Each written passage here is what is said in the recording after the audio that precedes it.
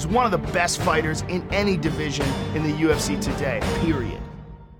The UFC lightweight champion Anthony Pettis! His performances have been absolutely outstanding. I knew this is where I'm supposed to be at. I'm in the UFC for a reason. I'm the best in the lightweight division. And the Showtime nickname comes from the fact that when the lights are on, this kid performs even better than what he does in the gym. His combinations are ruthless, and his unpredictability is a really scary part of his style. It's one thing to be able to jump off the cage. It's another thing to do that in the world title fight against the champion.